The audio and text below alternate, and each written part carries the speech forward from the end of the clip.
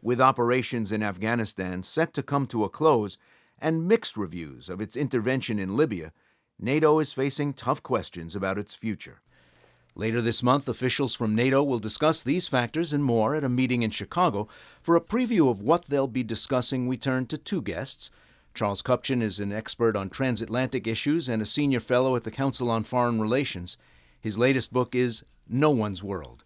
And Justin Weiss is a senior fellow and the director of research for the Center on the United States and Europe at the Brookings Institution. Gentlemen, thanks for joining us. Well, Charles Kupchan, recently President Obama went to Kabul to sign a strategic partnership agreement with Afghanistan, kind of a surprise visit. How does this agreement affect NATO's plans in Afghanistan? There was a lot of talk about the United States, but not a lot about the other partners in ISAF. Obama's trip to Kabul wasn't quite the mission accomplished moment, but it was close. And it was essentially saying the light is at the end of the tunnel. And in many ways, Obama was preempting the debate that will take place in Chicago by saying that our objectives have largely been attained, and it is now time to focus on winding down the conflict, handing over responsibility to the Afghans, and heading for the exits.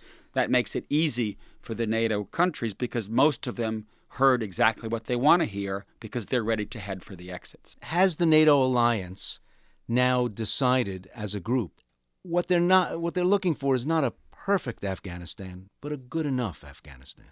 I think there's no question that the last couple of years have been sobering years for NATO. And when President Obama, in his West Point speech, laid out the rationale for the surge and the objectives of U.S. strategy, I think he had in sight a vision that has not come to fruition. And I think that view is widely shared across NATO. And that's why at this point, the general direction of the alliance is to do the best that one can in the remaining 2 years to build up the Afghan security forces as best as possible.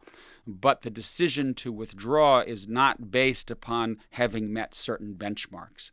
The decision to withdraw is based upon the sense that NATO has done as best as it can, and it is now time to stand up the Afghans, but largely turn this mission over to them. Justin, in country after country, there's been rising domestic pressure to at least re-examine the mission, at worst, get out. Will they be able to resist it to the end of 2014? It looks like most of them will. What you have to keep in mind is that most governments have been staying in Afghanistan against the will of the public opinion for a long time now. The French, who have been fighting in pretty dangerous zones, have been saying that they will withdraw either in 2013 or even in 2012. Of course, that would send a bad signal, but it's also a reflection of pressure that has been felt by governments. There was a recent NATO report on Libya, which was leaked to the New York Times, and it concluded that NATO relied too heavily on the United States to provide vital information, air refueling, and aircraft. Looking back at NATO's intervention in Libya, what can the alliance learn, if anything, from the way Libya worked out? Well, I think Libya was impressive in the sense that the Europeans took the lead, and Washington has always been looking across the Atlantic and asking the Europeans to do more, to shoulder more burdens, and France and Britain and others stepped up to the plate. At the same time, I think that the mission did expose the degree to which Europeans remain heavily dependent upon American assets for intelligence, for targeting, for refueling. And that question about burden sharing, about whether the European pillar of the alliance is strong enough, will be becoming more intense in the years ahead for a couple of reasons. One is that defense spending in Europe is declining. And the other is that defense spending in the United States is declining. And you might say the U.S. is going to be looking to husband its resources and say, we need others to fill the gap. We need the Europeans to step up to the plate. And I think there'll be some very tough discussions in the years ahead about whether Europe is going to be able to be that better partner. With the growth of these multinational organizations, the EU, NATO, and the lack of a massive, easily understood external threat, does NATO, does the EU speak with coherence, speak with anything like one voice when it comes to looking at the wider world? The short answer is it does not. NATO is a collection of sovereign states, and history and geography play a big role. And so, no, the answer is that NATO countries generally don't see eye to eye on actually most problems of the world. But that's a bit different from the fact that they've managed to work their differences. So that, of course, reduces the scope of actions that NATO can take on. But on the other hand, it ensures that precisely the sovereignty and preferences of all these countries will be respected and gives a huge force to the unity of NATO. When NATO is united, then people around the world know that they've come to that consensus or unity in spite of a very difficult and varied makeup, I would say, of NATO.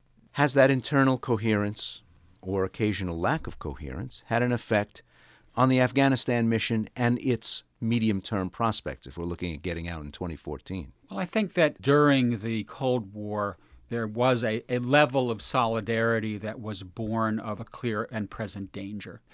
And then September 11 temporarily played the same role. And since then, however, I think you have begun to see divergence. And that's why right now it's very difficult to maintain a common position on what are we doing there and when are we getting out. Libya is instructive in that it was a coalition of the willing.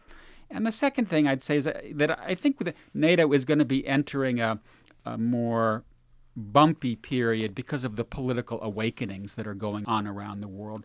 And that just makes it harder for political elites to deal with foreign policy. So I think the picture that we're looking at is one in which maintaining solidarity and maintaining political solvency moving forward is going to get harder, not easier. The United States, Charles, recently announced it was turning its gaze toward the Pacific.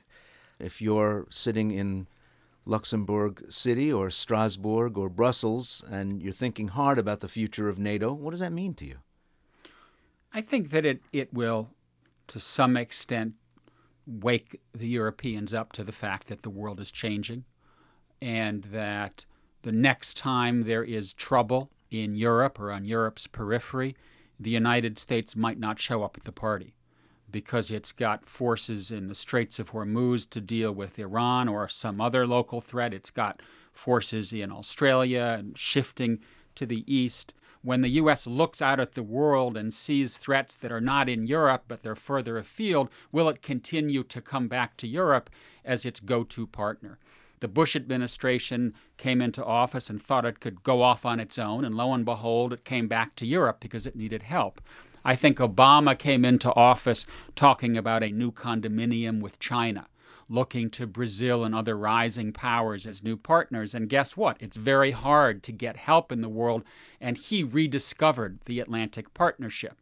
And last year he went to Europe for a week with one main message, which was, we still love you, you are still our best partner. But I do think that despite the stickiness and the resilience of the Atlantic Partnership, Europe needs to invest more in its capacity. Europe needs to shoulder more burdens. Because otherwise, as you look over the next decade, Europe could gradually slip off America's geopolitical radar screen.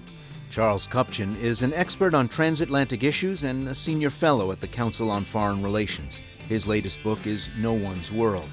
And Justin Weiss is a senior fellow and the director of research at the Center on the United States and Europe at the Brookings Institution. Gentlemen, thanks for talking with us. Thank you. Thanks. You've been listening to The Future of NATO on America Abroad. Visit us online at americaabroad.org to sign up for our podcast and hear past programs. Be sure to check out our interview with journalist Anna Badkin, who traveled around northern Afghanistan for a year for her new ebook, Afghanistan by Donkey. Want to share your thoughts on the program? Join us on Facebook or Tumblr, or send us a tweet at America_abroad.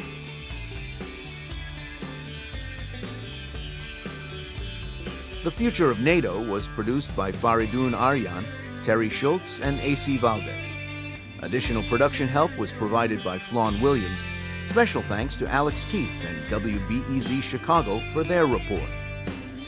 Steve Martin is our Director of Broadcasting and Station Relations. 4-Piece Suit composed our theme music. I'm Ray Suarez, and this is America Abroad from Public Radio International.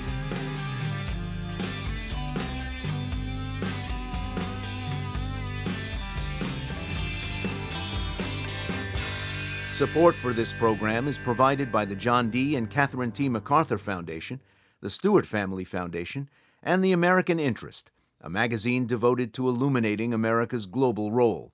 Support also comes from this station and Public Radio International stations nationwide, and is made possible in part by the PRI Program Fund, whose contributors include the John D. and Catherine T. MacArthur Foundation.